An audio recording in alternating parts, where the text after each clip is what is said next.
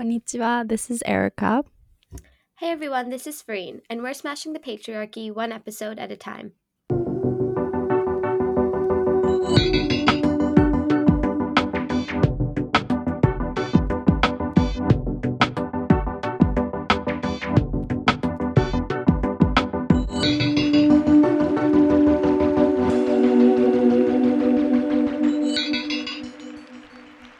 You're listening to Super Smash Hose, and today, before we get into our topic, we just wanted to put out a small trigger warning. This episode, we're going to be discussing rape and sexual violence. So, before we get into it, we just like to take a moment to pause here, let you skip this episode if you need to, or just put the warning here at the beginning. Mm-hmm. And we also wanted to express that we really want to be careful with, avoiding misinformation, and it's a sensitive topic, and we don't want to offend anyone. We're not trying to, offend anyone yeah. So we just want to be really careful, and we'll do our best. Yeah, sometimes it's really hard when we're recording because we'll have a lot of ideas in our head, and even though we sometimes know how we want things to sound, when you listen back or when you listen to it, it doesn't always come out as clearly or like as we intended it. Mm-hmm.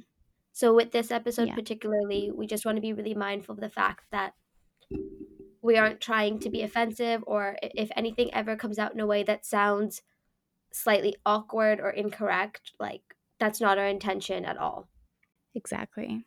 And today, so we are going to be talking about Ito Shiori-san, and where should we begin? So, Yeah, why don't we begin by talking about who Ito Shiori-san is, why we're talking about her maybe? that sounds good. Yeah, so Shiori-san, Ito Shiori-san is a journalist, documentary filmmaker, and she is known for covering gender-based and human rights issues. So Shiori Ito-san, I think like most easily is um, like Erica said, she's a journalist. She's known for her work in human rights and gender. But another thing that she's kind of become the symbol of, especially in Japan, is Shiori Ito-san is like the iconic symbol of the Me Too movement in Japan. Mm-hmm. Is that fair to say? Yes. Yeah. Yes, I would say so. And I think a lot of media as well, and a lot of people associate the Me Too movement here with her. Yeah. So oh, before getting into Ito-san, I just thought in case anybody listening doesn't exactly know what the hashtag Me Too movement is, I would just quickly cover that. Mm-hmm. So the hashtag Me Too went viral in 2018, but the term was first used in 2006 by Tarana Burke on MySpace. Um, and it was her, she's a sexual assault survivor who had used Me Too to indicate that, you know, she if every woman who had been a victim of sexual assault put Me Too on their status or on their wall, you would see how prevalent the issue is. So in 2018, after the Weinstein allegations um, started opening up in the US, Me Too went viral and it traveled around the world. And everybody from activists to celebrities and ordinary people in the US and Canada, the UK and India, Latin America started to take part in this hashtag Me Too movement. Um, so in Japan, I think Me Too didn't experience this same like viral moment up Mm-hmm. until um, Shuri-san entered the scene. Mm-hmm. And even after Shiori-san entered the scene, it's still not really the level of, you know, the prevalence of the Me Too movement isn't the same as it is, it was or is in. Yeah, okay. Okay. Okay. So what happened was in 2015, um, so Ito Shiori-san went for Yeah, with with Yamaguchi, and who he was at the time the the TBS Correspondent. Washington division's like head person, Yeah, he was a senior head television reporter. correspondent, Um, right? and a And biographer for Shinzo mhm, Abe. He wrote 2 books about the Japanese prime minister. And he's also a close friend of the prime minister. And as Erica said before, Shiori Ito is a journalist. And so her and Yamaguchi san met up in 2015 after work, yeah, maybe. Yeah. discuss shushoku opportunities, and afterwards, um, they, yeah, they both. I'm looking at a article from JCast. Here it says that they were both intoxicated. They had drinks, and then she, when she was when she realized what was happening, she realized that she was unconscious for a while. She woke up in a hotel room, and she found herself in a situation where this man Yamaguchi was raping her. Yeah, so Ito-san, after the rape occurred, she went to a police station to report the crime that had just happened. And so there's a really good article. Well, it's not really an article. It's on the BBC, and Mm-hmm. it's Shiori Ito-san in her own words, explaining what had Right. happened when she went to when she went to the police to report about the rape. And I think it's really, I would recommend everyone go and read it, because compared to a lot of Mm-hmm. things about Ito-san, this is something that's in her words. Um, but when she arrived at the police office, she asked to speak to a female officer to report a crime. And she was told that a female officer couldn't be produced unless she expressed why a female officer was needed. Mm-hmm. Um, when she finally told the police officers that she had been raped, they provided her a female officer, um, to who she gave her grueling story of what had happened to her before with Yamaguchi-san. Um, and after Ito-san told her story to this officer, the officer said that she couldn't take her statement as she was merely a traffic officer and not a sex crime officer, and that she would have to retell the story to a sex crime officer. And then again, there were some issues that Shiori-san had with the cops. But all in all, throughout that experience, she was basically persuaded, or not persuaded, they were attempting to convince her to drop her claims or to drop her charges and not pursue this, because Yamaguchi-san was someone who was um, considered like of power, and also that it's not something that generally, like rape in Japan is not something that generally prosecutors um, have had success fighting for.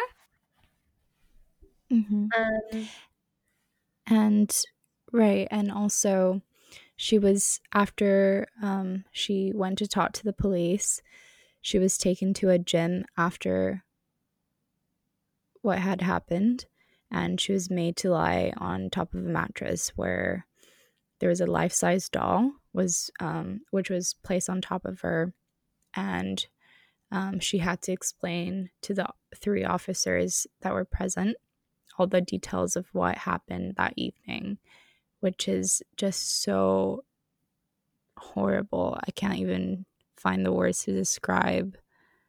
and they took photos of her too in that. Yeah, Um, yeah, no, I can't even begin to think about how they talk about after rape re-victimization yeah, just from telling your story. I mean, second she had to rape. tell her Yeah, story 3 times, and then on top of that, she had to physically act it out with yeah, like thinking about that it's so crazy. gives me chills.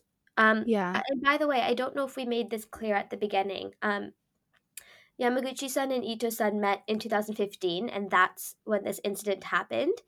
was in 2015, just to be clear. I'm not sure if we had said that, and that is when she went Right. to the police, was in 2015.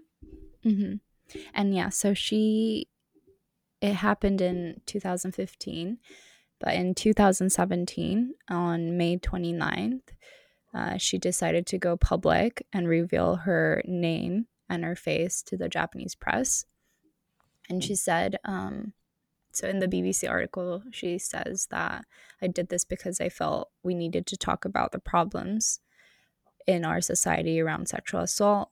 I felt we needed to change our legal system and social attitude, and I wanted to pressure Parliament to pass an amendment to Japan's 110 years old rape laws.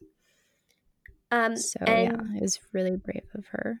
it was really brave of her. And I'm just going to step back to 2015 for a moment. I know Hmm. we're kind of jumping around a lot. I'm sorry for people listening. It's just one of those things that there's so many layers to this story. And it's really hard to do this linear because a lot of information didn't actually come out in like a Hmm. linear timeline fashion.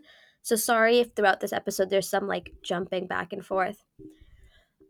But so I'm referring to some information that was written in an article by Jake Adelstein and Mari Yamamoto, and the article is called Japan's hashtag MeToo hero rape victim Shiori Ito wins against Japan's powerful Weinsteins. This is by far one of the best, like most detailed articles I've read about Ito-san's case, like Chef's Kiss. They really, they really went detailed in this. And it's just really good journalism. But in this piece, Jake and Yamamoto-san talk about how in 2015, on June 8th, so this is the same year that the rape happened, before Shiori Ito-san went public, but after she went to the cops, that the police had a warrant to arrest Yamaguchi-san at Narita Airport. And they were on their way to do that when they were stopped by what people in Japan call Abe's attack dog. Not a real dog. Um, a high level bureaucrat close to the shitty prime minister. Um, and so the Japanese police were stopped and told not to act on their warrant to arrest Yamaguchi. And he was let go. Um, and, this kind of actions isn't particularly surprising. Like, if you know anything about the Japanese prime minister, Abe has a bit Hmm. of a history of obstructing justice and shredding documents and kind of just Yes. being shitty. But what is interesting about this is that this was in 2015, and this was when there was going to be a criminal case against him, and that obviously didn't go through. It wasn't prosecuted because the prime minister or the prime minister's attack dog got involved. And that's why in 2017, Ito-san came out publicly with her story, because this had basically been suppressed, or her condition had been suppressed. Hmm. And even though, so in the recent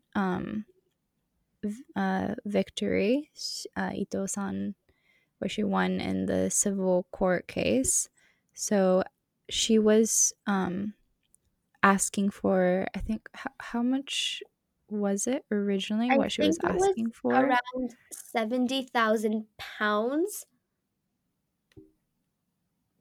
Um, Sorry, I don't know it in yen. I think it was around Yeah. 70,000 pounds, and what she was awarded was 30,000 pounds. Yeah, I think it was that 3.3 million yen is what she as was well. awarded. But I Yeah. don't remember what her what she went into court asking. Yeah. But it was a lot less than what she had asked for, and a lot of people point that out, but I think it's also important to note that, like, the fact that she even One. won is a really, really big step forward for Japan, Yeah, I mean, even though it's not enough. Yeah. since Ito-san came forward in 2017, like there have been monumental. I mean, monumental is not the right word. Incremental changes, but they have Hmm. been meaningful. So 3 weeks after she spoke out, Parliament amended a 110-year-old rape law, and they increased the minimum jail sentence from 3 years to 5 years for rape. I would like to put a little caveat on that, though. That's still less time than a burglar would face in jail, Yeah. but it is still meaningful that that was There is raised. change. Yeah. Also, in April of 2018, the Japanese finance minister Junichi Fukuda resigned after an anonymous woman came forward with sexual assault allegations. And that woman said that she was inspired to come forward directly by Ito-san. So Hmm. while her court case, monetary victory, may not have been enormous, 30,000 pounds is not a lot, what she has done for Japanese society, um, Is huge. Yeah. yeah. Yeah.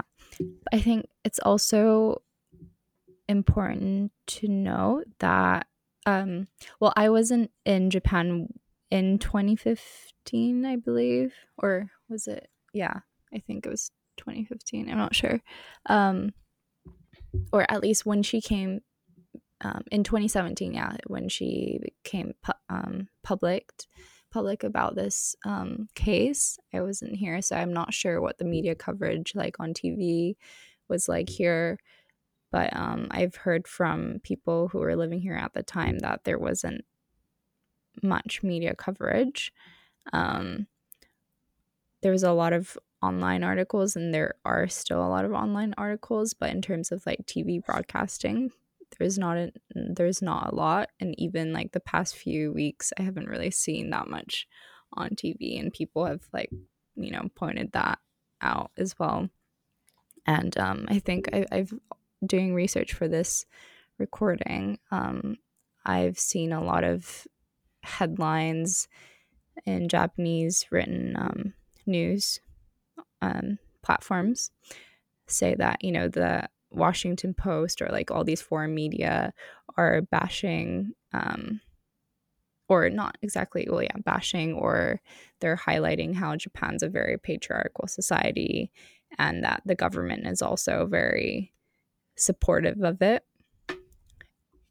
And yeah, so even though it's a big push, her victory is a big push for Japanese society, there's still a really big gap between, I think, people who are passionate about these issues and vocal about them and the rest of the population.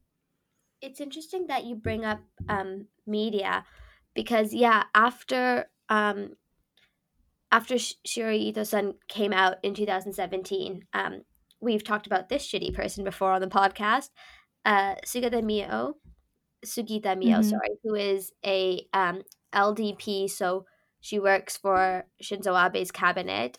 She is a woman, but she is a pretty shitty, for lack of a better term, woman. We've spoken about her before, but she claimed that Ito-san was a failure of a woman after she came out. She defended Yamaguchi-san publicly, and she also blamed Shiori Ito for being out drinking with a man at night. Um, and she said this all in media and in tweets. And, um, I think a lot of negative attention was direct at, also just to say that in 2017, this was also before I was living in Japan. It was before I had any interest in Japanese politics or Japanese feminism. So take what I'm saying with a grain of salt, because it's stuff that I'm reading about. I'm reading about the past in the present. Just as Erica Mm-hmm. said, because I wasn't living in Japan at this time, and it was before I was interested in Japan, I wasn't keeping up with this. Mm-hmm. But from what I have read, is that Japanese media had put basically a very negative attention on Ito-san after she came out in 2017, and that forced her to relocate to London, UK. And even after she won her case last week, or this week, I guess, um, Yeah. she gave a press conference for the Mainichi newspaper. And at that press conference, it was posted online on the Mainichi website. And the comments to that press conference have been muted because they were so horrendous in nature. So you can't, there are no comments on the Mainichi version of that press conference anymore. But if you look at that same press conference uploaded on YouTube or on other sites, there are absolutely terrible comments. Like, they're so vile that I don't even think I can like speak them. But Yeah. it's a lot of men alluding to the fact that she got what she deserved, or that they would like to do the same thing to her, or that she's loud and that she's, causing problems. And that is more on the like less terrible side of the comments. But she has, like, since speaking out, it's not it's not like she was met with a lot of people saying, "Yay, you're fighting for women," or like it wasn't a warm embrace. She has more than Hmm. anything been met with negative attention and a lot Yeah. of negativity and hostility from the government, from most of the media, and And yeah, Twitter and everything. most of Yeah. Twitter, yeah. Yeah.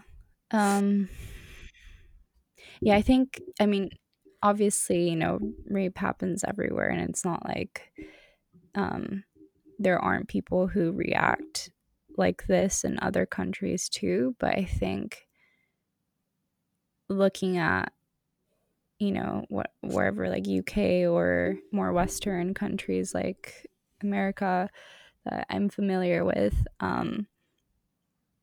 I think there's always a lot more support than there was with her case here. Yeah. The interesting thing, going back to why Ito-san matters so much in this case, is like, as you said, like, rape isn't, an isolated phenomenon. It doesn't happen in one country and not happen in another.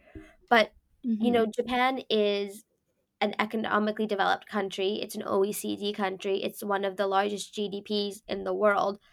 By all measures, it should be a country that doesn't have like such intense problems with gender equality and sexual assault. But like, one one survey indicated that 95% of sexual assault victims in Japan never report their crime to the police. Another study said 60, so differing results, but still, whether it's 95 or 60%, that is still a huge majority of women who aren't reporting um, Hmm. their rape to the police. And and if they do report, they're discouraged to do so. So Yeah. there's another article that Jake Adelstein and Mary Yamamoto wrote called "Does Japan Ever Convict Men of Rape?" And in that story, they chronicle, or in that article, sorry, they chronicle the story of an American researcher at a Japanese university named Laura Mm. Curtis. And they talk about Laura Curtis's story, and her story, mirrors a lot of what Ito-san experienced, especially with what happened when she was attempting to report her crime to the police, how they, made her relive over and over again her experiences, how they blamed her for drinking, and also how they pressured her consistently to drop the charges. And I think Yeah. that's a common feature of like Japanese, or what happens with rape in Japan, Hmm. and this pressure to drop the charges. And so why Ito-san is so important is that she was one of those women who just kept fighting. Yeah, for sure. And I think it's interesting because when I think of the Japanese judicial system, when someone's convicted of a crime and they're like taken to the police Mm, station, I think there's a lot of like Vice type, videos on YouTube about I this, know what you're about talking about. how they, I'm so you scared of know, going to prison in Japan. yeah, me too. About how they, keep you in the interrogation room, where it's like cold, and even if you have like some kind of illness, they don't give you appropriate like Care. um, Basically, they don't teach you like a care. lot of Yeah, humanity. basically, yeah, basically, and they physically and mentally pressure you into um, admitting to a crime even if you didn't commit it. And I think the rate that people, so out of the people who are convicted of a crime, the people who admit to a crime are very, very high. Like it's like over 90%, I believe. Mhm. It's like 99%, I think. And so thinking about that and then thinking about the case with sexual assault, it's Yeah, very different, it's right? very different. So, like, in cases when an arrest is made for sexual, so first of all, an arrest for sexual assault, like, basically doesn't happen. But in the case that it does happen, more than half of those charges are dropped by prosecutors because Japanese law says that rape cases without bodily injury um, require that the victim file for charges because then it's without physical proof of violence or an attempt of physically fighting back. Um, Prosecutors won't take rape as a crime, um, which is something that's really weird to think about because rape isn't always physically violent. Like I think Yeah. there's this image of what we think rape is supposed to look Yeah. like, but rape I think isn't this so one too. type of thing. People freeze up. There's a lot of reasons that people might not fight back, and this might not sound super weird in isolation, but if you take the Canadian law or UK law or most of European law um, in comparison, the way rape is described in those legal contexts is that any non consensual sex is considered a crime. Whereas in Japan, Right. non consensual isn't necessarily rape. Non Yeah. consensual rape has to be accompanied with violence. Yeah. I don't think there's even a mention of consent in No, the there isn't. Japanese law. No, there isn't yeah, that's the other thing. There isn't the word consent doesn't appear um, in Japanese law. And the another really interesting thing is Japanese rape law only acknowledges women as potential Yeah, victims. Men exactly. can't be raped in Japan. Wait, I thought that changed a few years ago. I think I thought that was the case, Let me and I do a think it, quick Google. yeah, because I think before it used to be, it had to be like, My article if no, anybody no, just no, heard my phone drop. no But I'll just problem. check that right now so we don't Yeah, have um because I used to think that too. Maybe I don't know. um Is it? I feel like I need to do like a little bit more research, but I did Yeah, read it's that okay. It's okay. the article that I read was from 2015 that said that men can be Okay. raped. So that could have changed. It's been 4 years. Um Okay. Well, as but of 2015, that's the case, right? yeah, as of so Can't in say 2015 the anything. case was that men um couldn't be victims of rape under Yeah. Japanese law. Um Mm. and that's so weird when I'm typing in men rape Japanese law, I'm getting stuff about Shiori Ito, like the only thing right now. Yeah, me And too. that speaks to it, like that speaks to how big of an impact she's had that Yeah. in the 3 days since her case has happened, she is one of the only people tied to the keyword rape and Japan because there Hmm. is such little information about or it's like a taboo. Like there's just nothing about this on the internet. Yeah. Yeah, that's what I found too. I was trying to look for other cases to talk about, like Yeah, precedents, but they're really, well, no, it's at Shiori Ito least is it's hard to president. find, Yeah. Yeah. Yeah, Yeah. that's the other And thing. She mhm. is. Go ahead. It's interesting what you brought up about the rape laws. And I'm not sure if it's changed either, but I was looking at the Japan Police Department's um, website, and Mhm. there is in Japanese there is a page titled like what to do when you encounter sexual assault, Hmm. and there are like a lot of drawings and like pictures of Mm. women looking sad, and like it's just this clearly sends a message that, that women are the only victims of rape and sexual Yeah. assault. And it's just really sad because, like, obviously it doesn't just happen to women. And Well, the other interesting thing, not about Shuri Ito's case, but about the Laura Curtis case, which I mentioned briefly yeah, before, was when she went to the police. They kept trying, she had described the man who had raped her or sexually yeah, assaulted her as a salary man. She said, he looked Japanese, and the officers kept saying to her, "Are you sure he wasn't gaijin? Are you sure he wasn't a foreigner? Are you sure he wasn't drunk? Maybe he was Chinese or Korean." And she said, "No, he was definitely Japanese." And it was this kind of idea that they'll blame anybody but the rapist, if that makes sense. mm-hmm. Like Sugidemio, well, it's Ito's fault for being out at night drinking. Yeah, The police, oh, it has to be a gaijin. A Japanese guy wouldn't do this. Or, yeah, you know, I don't know, and it just doesn't seem that there's like responsibility. Like we get yeah, upset. I got upset about the Brock Turner case in the US when I thought he didn't receive um a long enough jail sentence, right? And like at least he went mm-hmm. to jail. Most Japanese Right, men assaulted of rape never go to jail. They yeah. pay And in even if civil court. they're, yeah, convicted, Yeah, like we even if talked they're about, convicted.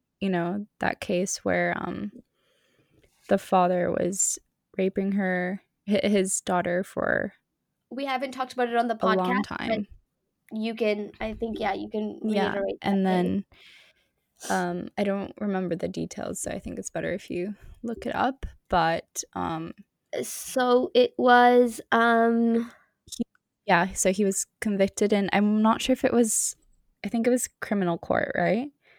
I don't Um, think it was criminal court. I think it was civil was court. it not? Um Um, anyways, he was convicted. He was tried in court.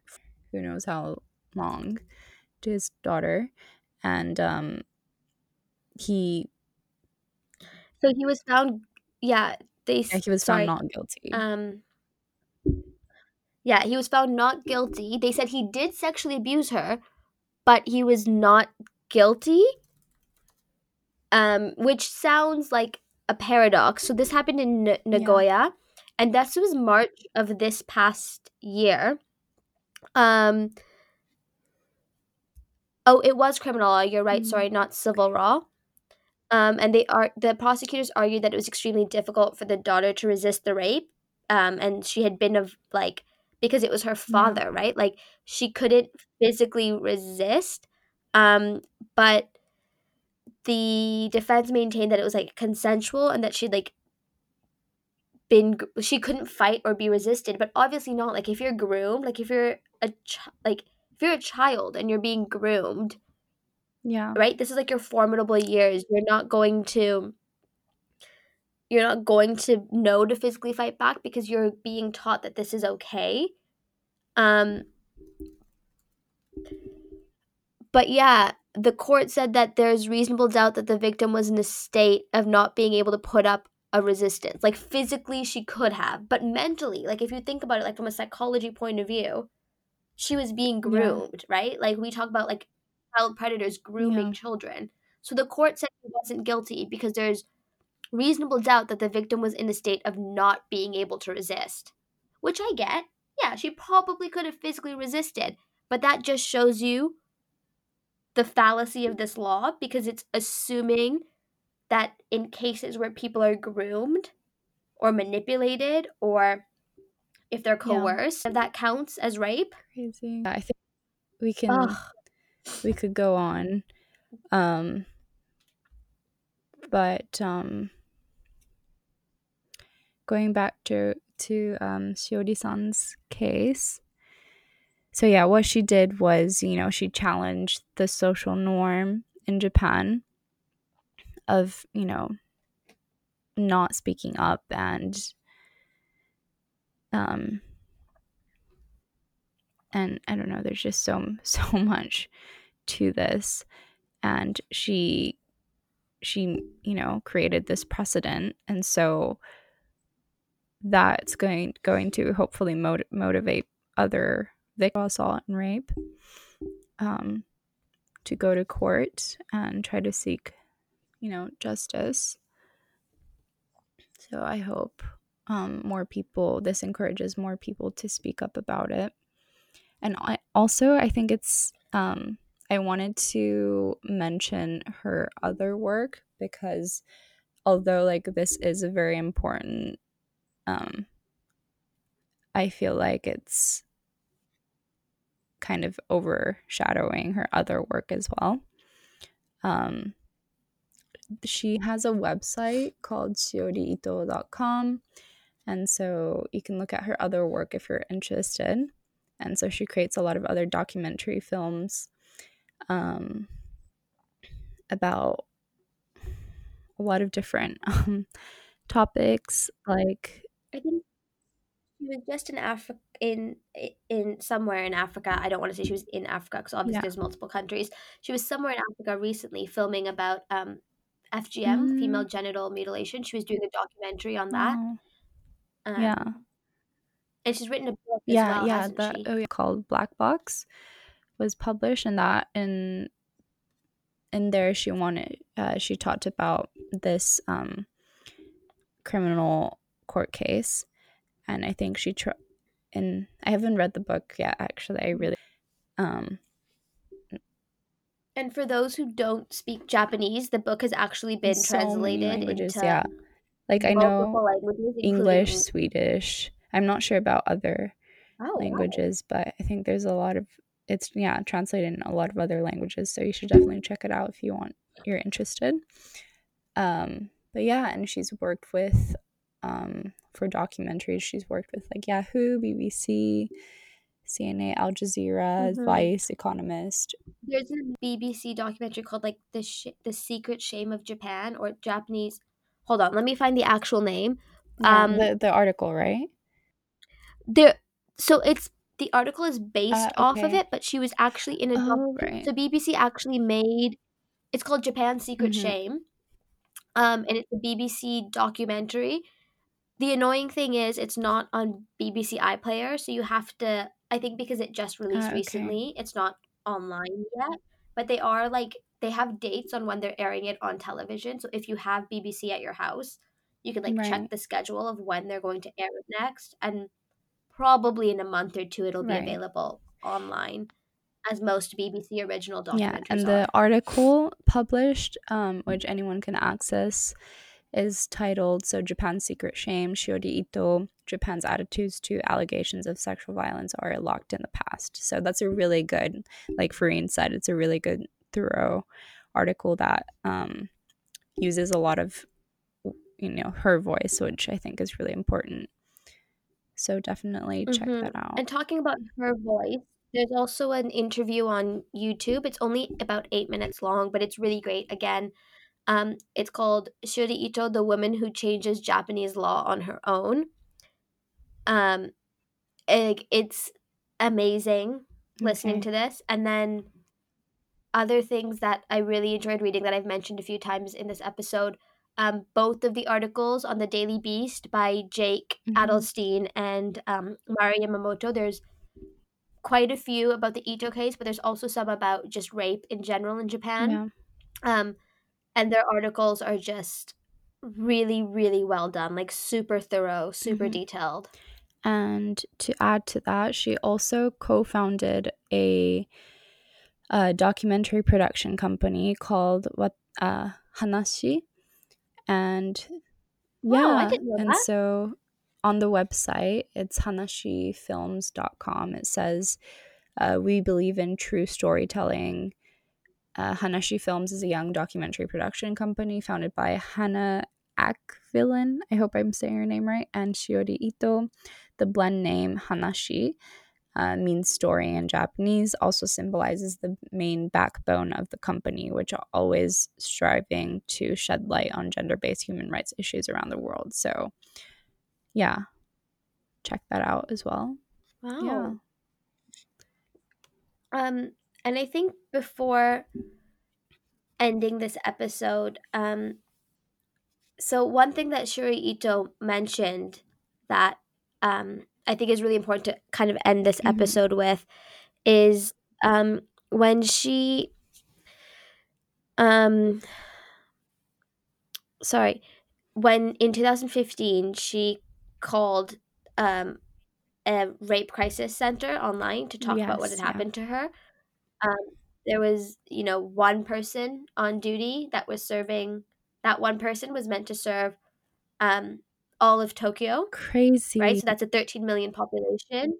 There was one person there, but that was in 2015, and I think resources are important, and there are resources out there. Like in that case for Ito-san, there wasn't. There was, that one person, but I think things are Yes. changing, and there are Yeah. resources And out there. so for just resources, if anyone wants to know, so I found the Tokyo Rape Crisis Center, which apparently it's run by women who get training for 6 months and who volunteer for this, and there are 15 members um, on their staff, and they do their telephone counseling services available twice a week, which isn't a lot, but I think that's because it's done by volunteering.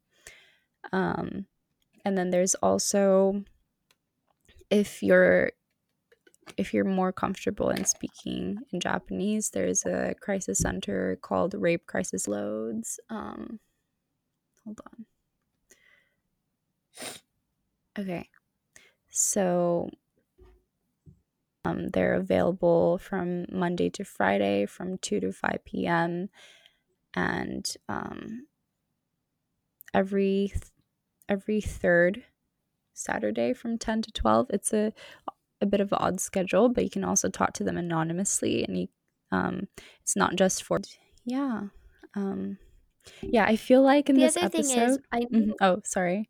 I feel yeah, oh, no, I was gonna say, I know that a lot of our audience are students, or they're younger, they're in school, they're in university, and if you are, um, you know, it might be worth looking at what the reporting systems are like in your yeah, schools, because um, they aren't always great. they're Like, not is there a place for victims to go to? What is the support system offered by your school? Can you help, improve that? Is if this is something that you care about, in what ways can you, get together with faculty or create a better reporting system at your school, create a better um, support system at your school for victims of Frank. Can sexual you hear assault? me? Because a lot of I us can't hear are, you. I think me and Erica obviously are in school right now, and a lot of our listeners are in school. So we might not be able to change all of society. Like, you might not be able to change Japan overnight, but if you're spending 4 years in an institution, I'm sure there are ways um, that you can get involved in whatever um, sexual assault, gender based groups there are on campus. And if there aren't any, you can help make one. Mm-hmm. Yeah, I think that's really important. I wish I had gotten involved with that earlier on. This is my last semester at uni, and I feel like yeah, I think that's something worth thinking about if you're a student, for sure. And I think in this episode overall, we talked a lot about what happened, um, with her case. And sometimes, yeah, like Farine said earlier, we were a bit hesitant talking about it because we don't want to get anything wrong, offend anyone. But I hope this um, was interesting and insightful to listen to. Please let us know if there are any other topics you would like us to cover. Do you have anything else? Yeah, Yeah. thank you guys so much for listening. Like we said at the beginning of the episode, and like Erica just said, we really did try our best. This one was a bit emotional, and it was kind of hard. We also didn't want to seem like we were just reiterating her story, because her story is out there. You can read what happened. But we also wanted to point out why what she did was so brave, was so important. How, there's so many ways in which what she's done has and hasn't changed Japanese society. And I think we wanted to focus more on that than just Yeah. what happened to Ito-san, because that's out there. And obviously we needed to talk about it, but I think we wanted to focus on really the wider rape culture in Japan and how that's changing because of Right. her. Yeah, and I think we can talk about it more in depth in general future too, but we just wanted to highlight this case as it is such a, big um piece of news that happened this week. Yeah. So And thank you, Ito-san, for being yes, thank brave you. for all of us. If you're listening. If you're listening, if not, I'm just putting it out into the universe. Thank you. But yeah, and see you guys in the next episode.